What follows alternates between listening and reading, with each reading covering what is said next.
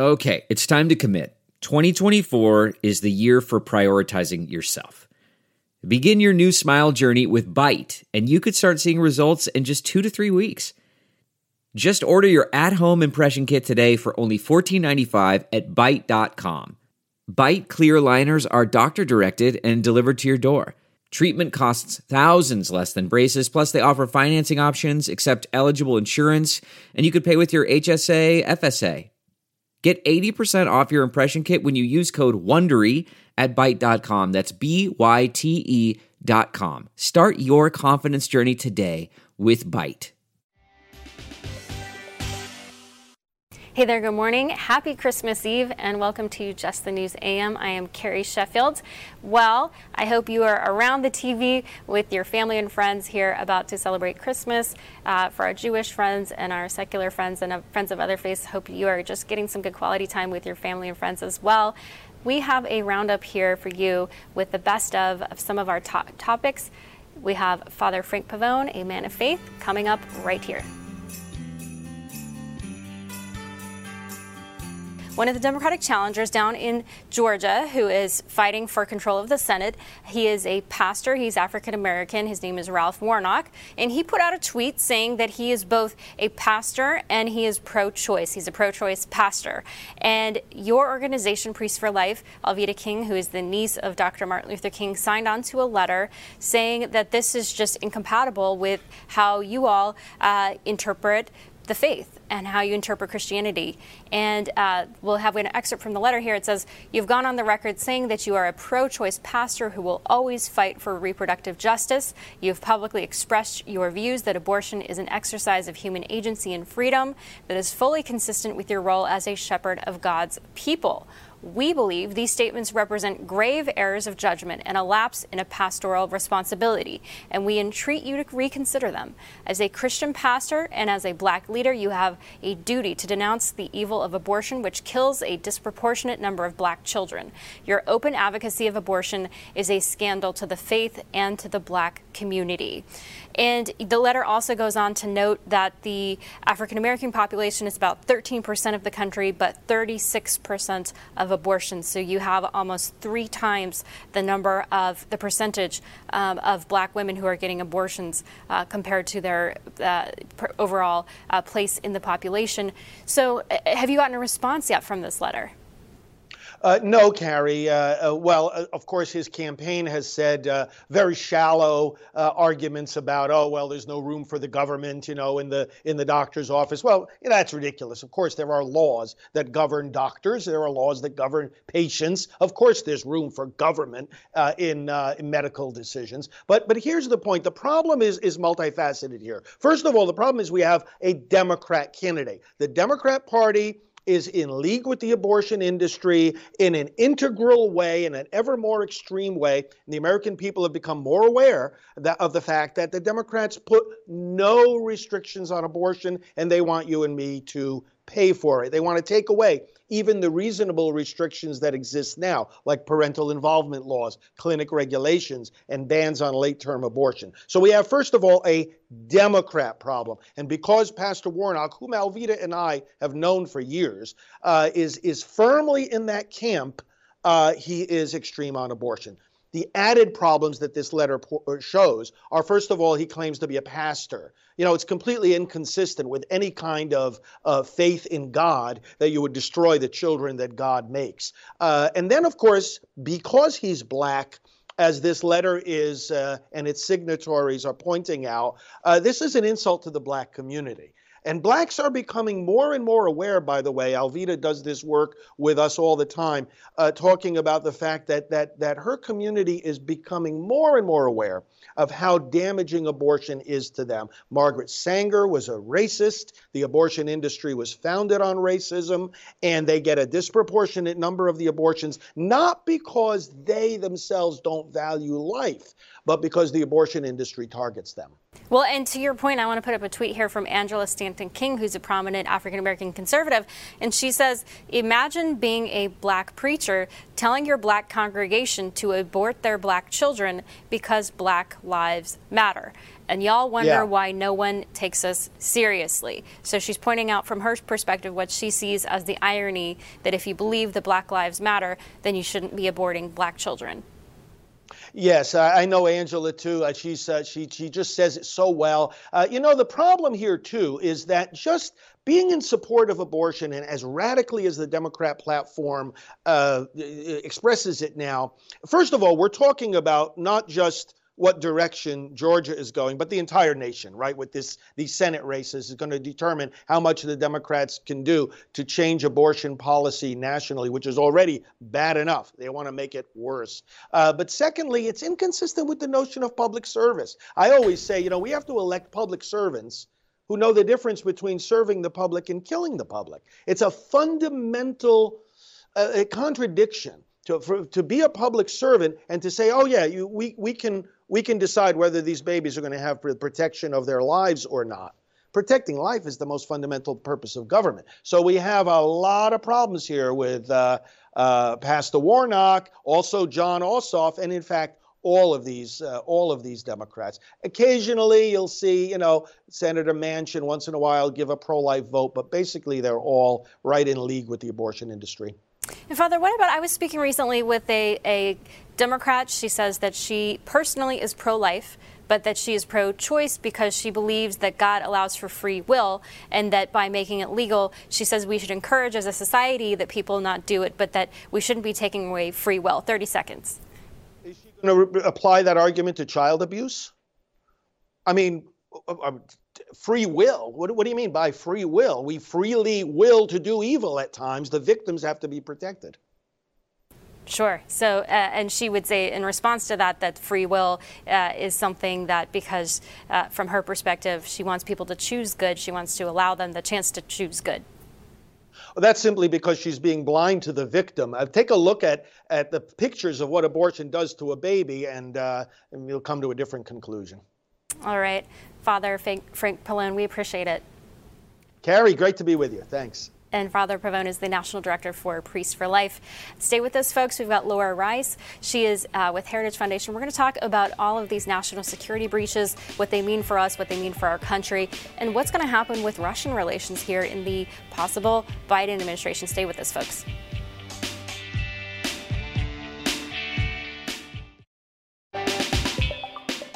Good morning and welcome back here to Just the News AM. I'm Carrie Sheffield and glad you're with us.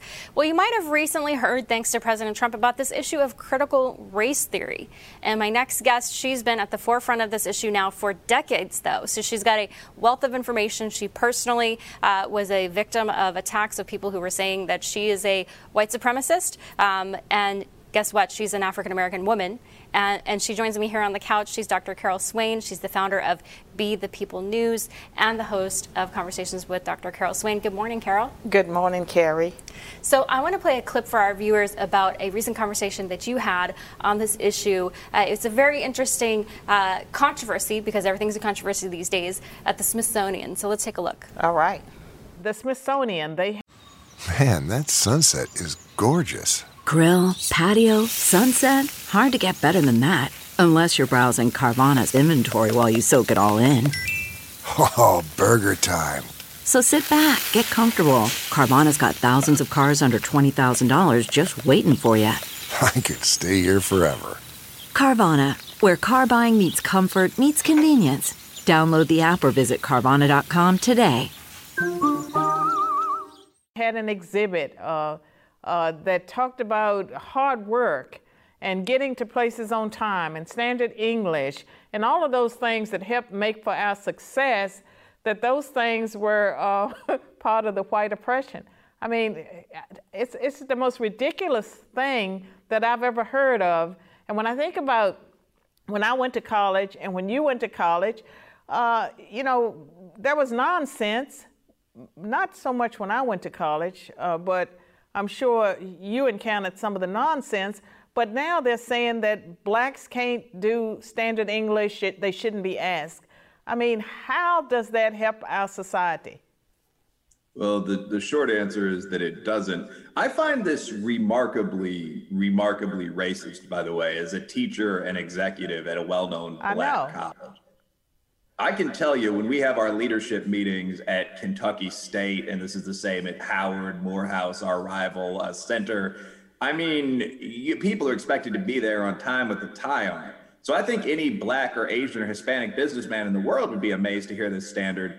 But I mean, one sentence, if you decide that all gaps in performance are due to racism, then the things that cause them have to be whiteness, right? Being on time, that's being white. So that's Wilford Riley, who's a member of the 1776 Unites group, to which you're a member as well, founded by Bob Woodson, who we had on this program last week. But he said this thing about if you have certain behaviors, that's white, and you took issue with this. I certainly take issue with it because it seems like we have gone backwards when it comes to race relations. During my generation, we wanted equal opportunity. We wanted to be able to get into places to show what we could do. And now, all of a sudden, when we are so prosperous, when black people are in positions of power throughout our society, all of a sudden, these affluent black kids are demanding lowered standards. And so it's a reversal. And the progressives, the white progressives who push it and go along with it, they are the true racists. They've always been racist. And this phrase, the soft bigotry of low expectations, that was something that George W. Bush would say over and over again. And Democrats hated that phrase because they said that this is George W. Bush being racist again. Well, Carrie, you're probably too young to remember this, but some years ago, the president of Rutgers University, who was a big pro-affirmative action proponent, he was recorded talking to his faculty about it being unfair to expect the same standards from a group that was genetically incapable. He used genetically, and blacks defended that. And it's so racist that many of the progressives really do believe that blacks are not able to achieve. But if you look at what blacks accomplished coming out of slavery and during the period before affirmative action, blacks were making huge strides, and the affirmative action movement was never about lowered standards or special benefits. It was about equal opportunity and non-discrimination. And with the critical race theory, what's taken place with diversity, equity, inclusion programs, it is reverse racism against whites. I believe it violates the Equal Protection Clause of the 14th Amendment and the 1964 Civil Rights Movement, the shaming, the bullying, all the things that are taking place today against white people. And I'm not a black white supremacist. I'm a person who believes in the Equal Protection Clause of the Constitution. I believe in civil rights laws. I don't believe anyone should be discriminated against because of the color of their skin. That includes white people.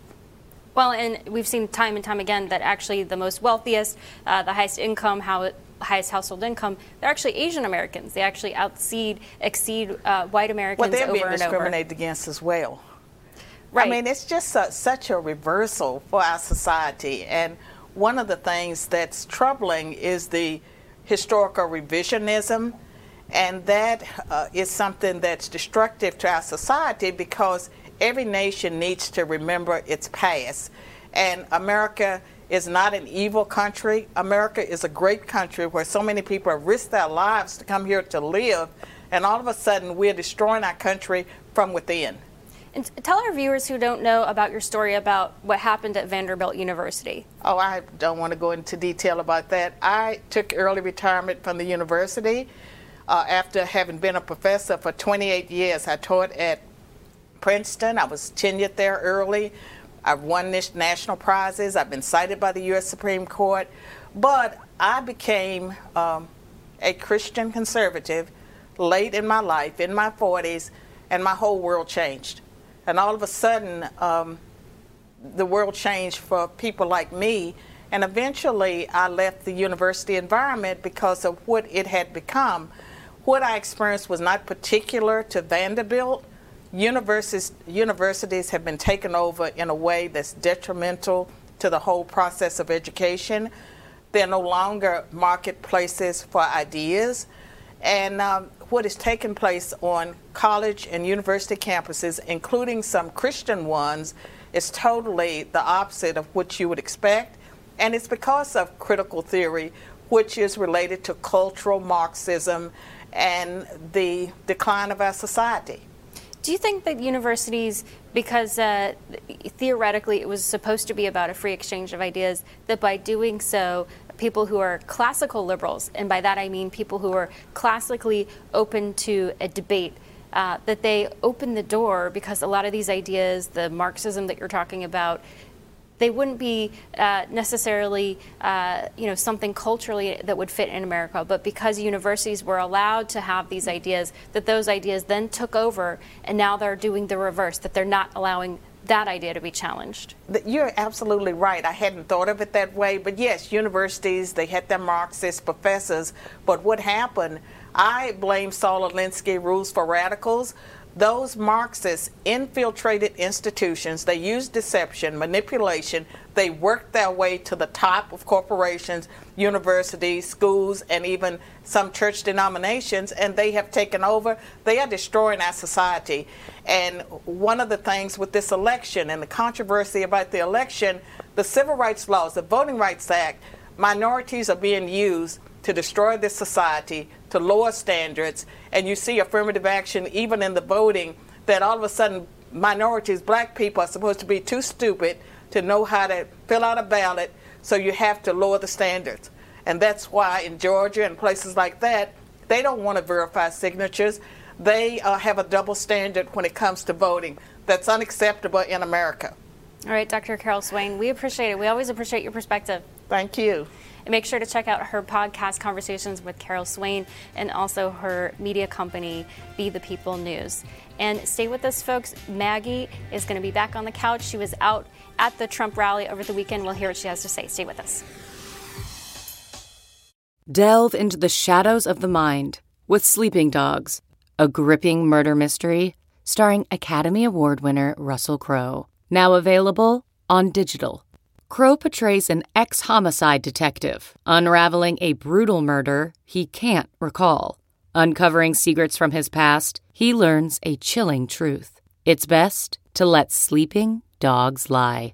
Visit sleepingdogsmovie.com/Wondery to watch Sleeping Dogs, now on digital. That's sleepingdogsmovie.com/Wondery. Hey there, good morning and welcome back to Just the News AM. I'm Carrie Sheffield and glad you are here with us. So let's talk about what's happening over in China with the Muslim minority population. They've been just incredibly suffering right now, and we have an expert who wrote an op-ed in the Wall Street Journal on this issue, that many Uyghurs are facing slave labor. And Dr. Adrian Zenz, he's a senior fellow in China studies at the Victims of Communism Memorial Foundation, joins me. Dr. Zenz, good morning. Good morning. So this op-ed that you wrote for the Wall Street Journal talks about the forced labor specifically on the industry of cotton. Walk our viewers through what they need to know. What they need to know is that Xinjiang is a region with about 15 million predominantly Muslim minorities, some of the largest ethnic minority groups in China. And this region produces 85% of Chinese cotton and, fasten your seatbelts, 20%, 1/5 of the world's cotton. Now, since 2017, Beijing has been putting over 1 million of the Uyghurs and other ethnic minorities in the region in re-education camps, in internment camps. But that's not the only thing they've been doing. A lot of the other adults who are not necessarily in the camps, they are putting through different forms of forced labor. And of course, harvesting cotton is a very labor-intensive process. It's quite expensive also. And in the past, they'd been bringing in a lot of Han Chinese migrants from other parts of China. But now it's government policy to put the Uyghurs to pick cotton. And that's because they want to keep them occupied and busy. It's a way to save money because they don't have to travel as far. But even more importantly, it's a way to oppress these people, to keep them busy, preoccupied, controlled by the state, families separated, children in boarding school, and the economy humming. So in terms of here in America, when we talk about cotton, there's a long, sad history with cotton and slave labor here in the United States. Do you think what's happening in China is slave labor? That is unfortunately a very likely term to use in this context. I, as an academic, have chosen a slightly more careful language. Also, it is impossible to truly verify what is going on the ground, but we are talking a state-sponsored scheme of forced labor, and it probably would, in some respects, be appropriate to effectively refer to it as slave labor, although I would like to have some extra confirmation, etc., which we cannot get at the moment. Journalists who visit the region are followed, some are detained, their footage deleted, they're being harassed, researchers have been detained, and it's too dangerous to travel to the region. It's impossible to really audit what's going on, which is also one of the reasons why the fashion industry has to divest and pull out of this. And to that point, American consumers, talk us through what's happening when it comes to sanctions or even just awareness either here in the United States or the Western world and Europe. What are people doing? What are they doing in terms of sanctions or boycotting? So many countries have been very slow and hesitant to even speak out on what is going on.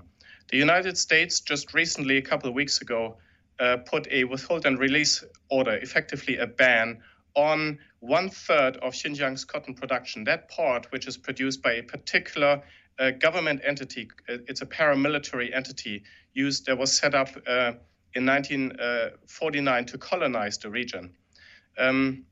This is a very important first step, but the United States government ban only affects 1/3 of cotton production. Now, at the time, there wasn't hard evidence for this massive scheme of forced picking of cotton.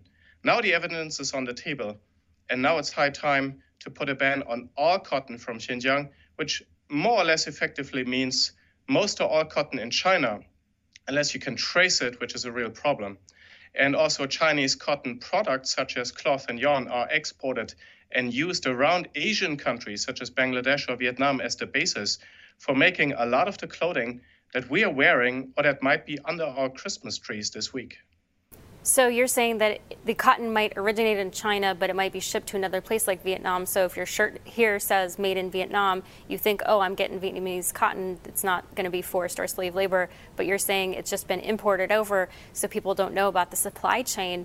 In terms of other countries who are importing it, are they concerned like Vietnam or other countries, or are they kind of in the same boat? They are not necessarily in the same boat, but they are being agnostic about it at the moment because it's not gotten big news yet. And the industry is yet to take some really decisive steps. Individual fashion brands have made selective announcements. Sometimes that just amounts to telling their Chinese suppliers, we don't want any Xinjiang cotton.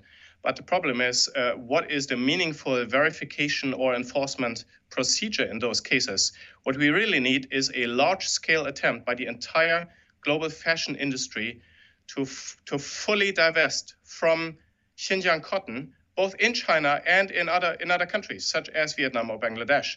And that's going to take several steps. That's going to take a lot of expertise, but it's going to have to start, and it's going to be a process that we and the media have to follow closely to hold the industry accountable. And what about American consumers? What can American consumers do? Your average person maybe watching this program at home, what would be their step forward? Their step forward is to, yes, look at the clothing label. Where's the clothing made? Of course, made in China, and there's cotton in it. Your chances that Xinjiang cotton is part of that are 85% at least, even higher if you look at some of the mixing that's going on. But the other thing you really can do is to just increase your awareness, to start posting about this on your social media accounts, to spread the awareness to your friends and family, and even better, to write letters to these fashion headquarters, to these corporate headquarters, because they take note, they read those letters, and they are already really worried, and they should get more worried. Can you talk a bit more about the general suppression of the Uyghur minority? Because it seems we've seen reports, for example, that the Chinese Communist Party, they in some ways want to extinguish this culture and want to basically snuff it out over time. That's unfortunately very true. We are speaking of cultural genocide or ethnocide, which is the destruction of an ethnic identity. We are talking a large number of Uyghurs, especially the intellectual elite, artists, musicians, writers, etc., professors, have been put into internment camps. Many of them are now being sentenced to long prison terms, taking them out for a long time. And some of the lesser skilled, the lesser educated are being shifted to vocational internment camps where they're then released into forced labor. Often we are talking large-scale industrial complexes or newly constructed industrial parks with money from Eastern China, from Beijing, Shanghai, Shenzhen, Fujian, etc. Uyghurs are also transported along these supply chains and transferred to work in factories in Eastern China, including Guangdong. Dr. Zenz, in terms of, I want to move real quick, just in the time we have, on the issue of the incoming Biden administration, because China has, in many respects, been put back on their heels by President Trump. What do you think will be the position of Joe Biden when it comes to the Uyghurs? Biden has said he will prioritize human rights, and that would be a very important step indeed.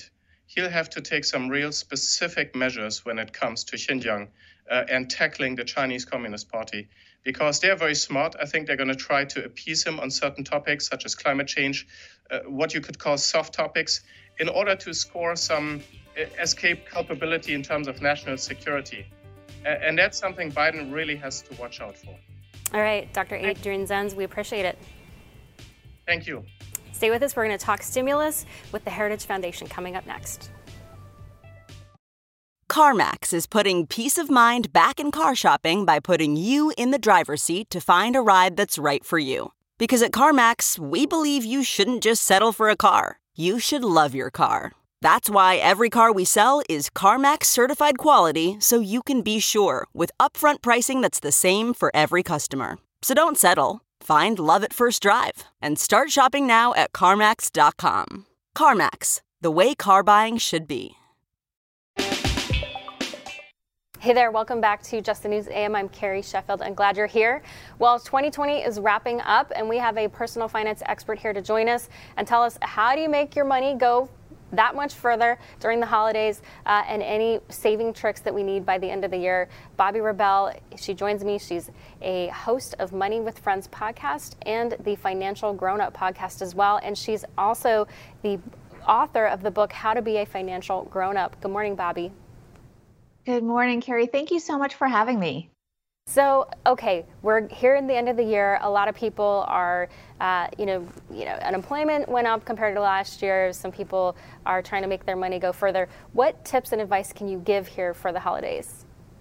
The most important thing is to actually do a self-assessment, a financial self-assessment. Go back through what you've spent the past 11 and a half months and figure out what worked for you and what you might do differently. And you might actually, Carrie, be pleasantly surprised because even though a lot of us have suffered from, underemployment, unemployment, and a different mix of, knows what hits us during this pandemic. The truth is, many of us also spent a lot less money. We did not go out with friends as much. We miss our friends, but the money wasn't spent. We probably didn't take as much taxis if we're in urban areas or, Ubers, Lyfts, whatever it may be, because we weren't going out as much. We certainly probably had fewer gifts to buy because maybe we weren't going to as many big weddings or bridal showers or graduations and so on. So we probably have a better situation than we thought we would. It's no surprise that, in fact, the saving rates have been up. So cheer yourself up by looking back and giving yourself a pat on the back for what you've done right, and then give yourself a little reality check for maybe what you want to think about doing a little bit better with next year. Sure, and we've also seen credit scores have been going up as well. I want to ask you, you were quoted in a Huffington Post article, and the headline is, Why the Idea of a Cashless Society is So Dangerous. And they said, in theory, if you had a cashless society, you could prevent the spread of germs. But they say that it could actually be difficult for people who are less wealthy and people, maybe minorities in particular, who are less likely to have a bank. What's your read on that? Yeah, first of all, Carrie, I love that you're bringing this up because this is a really important discussion for all of us to be having. There are very good points made by both sides. I do think that it is to some degree inevitable that we move more and more towards a cashless society because not only all the points brought up in the article about the fact that, and I talk about the fact that you can track your spending more effectively when you can see it, but also it can be a health and safety thing to not always have us touching physical money. So that is something that is more and more in the conversation.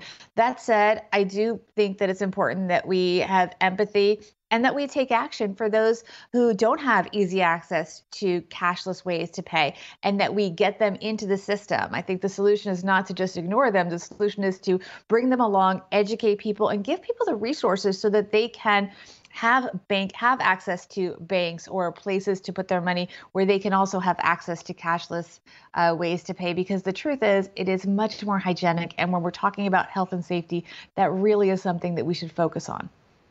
And you were also quoted in another article by Real Simple, and it was looking at the CARES Act. So the CARES Act was the coronavirus relief bill that was passed earlier this year. And it says that it changed the 401k withdrawal rules. Here's what you need to know. What do we need to know for this, especially here because some people might be making some changes with their 401ks before the end of the year?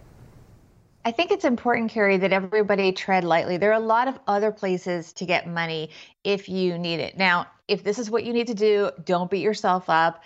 Everyone understands these are unprecedented times. That said, there may be better places to go. You can, for example, make sure that you're getting all of those benefits that came from the CARES Act, whether it be making sure that if you're unemployed, you have filed for whatever you're entitled to in terms of unemployment benefits, making sure that you've exhausted other ways to access money. Because when you do take money out of your 401k, the good part is you're paying yourself interest, absolutely. But at the end of the day, it's often very hard to repay yourself. And if your job is vulnerable, you have to repay that money. So it gets very tricky. And I worry about people, for example, if you had taken out money when this article came out, which I believe was in the spring, you would have missed this wonderful stock run up. And think about assuming that it was invested in stocks, and think what a shame that would be. So be really careful before you dip into things like retirement savings, even if it is allowed and even if those penalties are waived. That doesn't mean it's a good idea. It just means you're not going to be penalized for it by the government. And what about for 2021? What is people love to make resolutions. What are the most common financial resolutions you see, and what are the ones they usually break? Oh, gosh. Well, I don't have any specific data on the official most common, but I think that people are reprioritizing how they spend their money. We've understood that maybe we don't need to spend money on a lot of the things that we spent money on before. For example, and this is tough because I know a lot of businesses have been hurt by this, but a lot of people have said they're not going back to their gym and paying expensive monthly memberships for boutique gym experiences. A lot of people have a new appreciation of spending time with friends and not necessarily spending the money going out all the time. They've realized it's not necessarily about going out, it's about the friendships and the relationships with your family and your friends. So I think there'll be a reprioritization of how we spend our money. All right, well, we will keep an eye out, and we hope you'll join us in 2021 to help people walk through these financial goals. Absolutely. Thank you so much for having me. Thank you. And that's Bobbi Rebell. She's the host of the Money with Friends podcast and the Financial Grown-Up podcast as well. We're going to be right back, and I want you to see this clip. It's from the president with an inspiring message about someone who won a National Medal of Honor. Stay tuned. You don't want to miss this. We are going to be right back. Okay, picture this. It's Friday afternoon when a thought hits you. I can spend another weekend doing the same old whatever, or I can hop into my all-new Hyundai Santa Fe and hit the road. With available H-Track all-wheel drive and 3-row seating, my whole family can head deep into the wild. Conquer the weekend in the all-new Hyundai Santa Fe. Visit HyundaiUSA.com or call 562-314-4603 for more details. Hyundai, there's joy in every journey. Hey there, welcome back to Just the News AM. We had a very interesting report from the Wall Street Journal. I want to put up the headline from the Wall Street Journal. It pointed out this very interesting phenomenon that even though, the average credit score, it went up in July, even after millions of Americans had lost their jobs. The reporting firms say that the credit scores actually went up, and this was in July, after millions of Americans had lost their jobs, scrambling the lenders' underwriting models. So everything went haywire because they weren't understanding why these credit scores actually went up. So let's find out, why did credit scores go up? And we've got Veronica Dagher here to join us. She's with the Wall Street Journal, a reporter on personal finance issues. And I should add, she's also the author of the Wall Street Journal's ebook called Resilience: How 20 Ambitious Women Used Obstacles to Fuel Their Success. Good morning, Veronica. Good morning, Carrie. Thanks for having me. So what happened here with the credit scores? Because you would think that in the middle of a pandemic, with people losing their jobs, with lots of people who are maybe facing evictions, or you had the CDC saying, no, let's make sure we put a stop on the evictions, but just a lot of people who are having a lot of uncertainty, to see credit scores go up. What was driving this? Yeah, it's really counterintuitive, because you would think with people getting laid off, they would be running up their credit card bills and not being able to pay them and really damaging their credit as a result. But as you know, we had this unprecedented amount of government stimulus that helped people pay their bills. Some people pay their bills. We also saw a lot of lenders being a lot more willing to work with people this time. So, for example, you might have called up your credit card company and said, I'm having trouble paying this month. What can you do for me? And instead of, when things were flush, they would say, sorry, you might be out of luck. This time, they were being very receptive, and they still are, to people's phone calls. They're willing to work with you, be more generous with terms, maybe let you skip a month or payment, reduce those interest rates. That helps people catch up. And so as a result, we haven't seen any sizable negative impact on people's credit scores yet. In fact, that they're going up, which who knows how long that's going to last for, but it's very interesting. Well, and if we can put the tweet up from the Wall Street Journal, because they note that the credit reporting firms are fearing that if Congress doesn't reach another stimulus package, that the credit scores could go back down if Congress doesn't come up with more money to support people. I guess my question on that is that just kicking the can down the road? Because as Margaret Thatcher would always say, at some point you run out of spending other people's money. It could be, right? As we know, credit scores are a lagging indicator. So there's going to be a lag here in terms of what's really happening with people's finances. But yeah, there is arguably a limit to how much money you can put into stimulus as a country. I think for some people who are getting the stimulus, they're being very smart with it. They're paying down debt. They're saving more. They're making better choices about what they're spending on. But it's one of those things it's not going to last forever. And so I think what the really important thing is to get this economy fully back on track. I mean, we saw the GDP numbers yesterday, which were a big rebound from the quarter before. That was very encouraging, very positive news, a great thing for this country. We're still lagging behind where we were during the pandemic, before the pandemic. And so in order to get those numbers back up and to end the year strong, the key thing for investors and the key thing that the market is really watching is getting these infections under control, because there might not, conceivably, if we get the infections under control, then the need for more stimulus decreases. And that's just a good thing for businesses. That's a good thing for national debt, all those sorts of things. But getting these infections under control is so important to investors right now. It's really, the coronavirus is really something that's still very much driving this economy. And who would have thought at this point in the year that would be the main issue with so many other things going on in the world? So early in the program, we just had on the acting chairman of the Council of Economic Advisors at the White House, and he said he expected that the economy overall for 2020 would probably contract about 2.5%. Do you think that is going to be reflected in credit scores, maybe Q1 of 2021, that the scores will start to drop? We could see that for sure, especially if layoffs continue. We're seeing more major layoffs. I think Boeing earlier this week is laying off thousands of people. We're seeing people who, initially it was people who were in sort of the so-called blue collar jobs. Now we're seeing more and more white collar jobs. That's putting pressure on people's spending, putting pressure on people's finances, and hence it's going to catch up on their credit scores as well. So I think as long as layoffs continue, we're going to potentially see that impact on the credit scores. I think it's going to be a difficult time, and it's already a difficult time for a lot of people.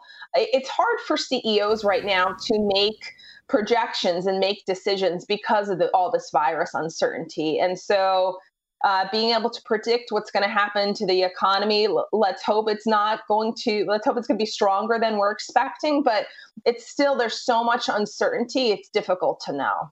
Real quick, 30 seconds. You're an expert on personal finance. What advice would you give to people during this pandemic as they're managing their personal finances? I would keep up with the good habits that you maybe have started already. You know, maybe you're cooking at home 5 or 6 nights a week and you realize that's not such a bad thing. You know, it's kind of a good thing to do for your budget. I would say once this pandemic lifts, try to keep up some of those good habits. Try to keep saving the money that you would have spent going out or on things that maybe you don't need as much as you thought you needed. All right, Veronica Dagher, thank you for joining us. Thanks, Carrie. That kind of reminds me of what she was saying of the song that Trump loves to play at his rallies. You can't always get what you want, but sometimes you get what you need. And what you need to do is to stick around because we've got our show wrap. It's about the Girl Scouts. The Girl Scouts, we love the cookies, but what's going on with them politically? We'll take a look. Okay, picture this. It's Friday afternoon when a thought hits you.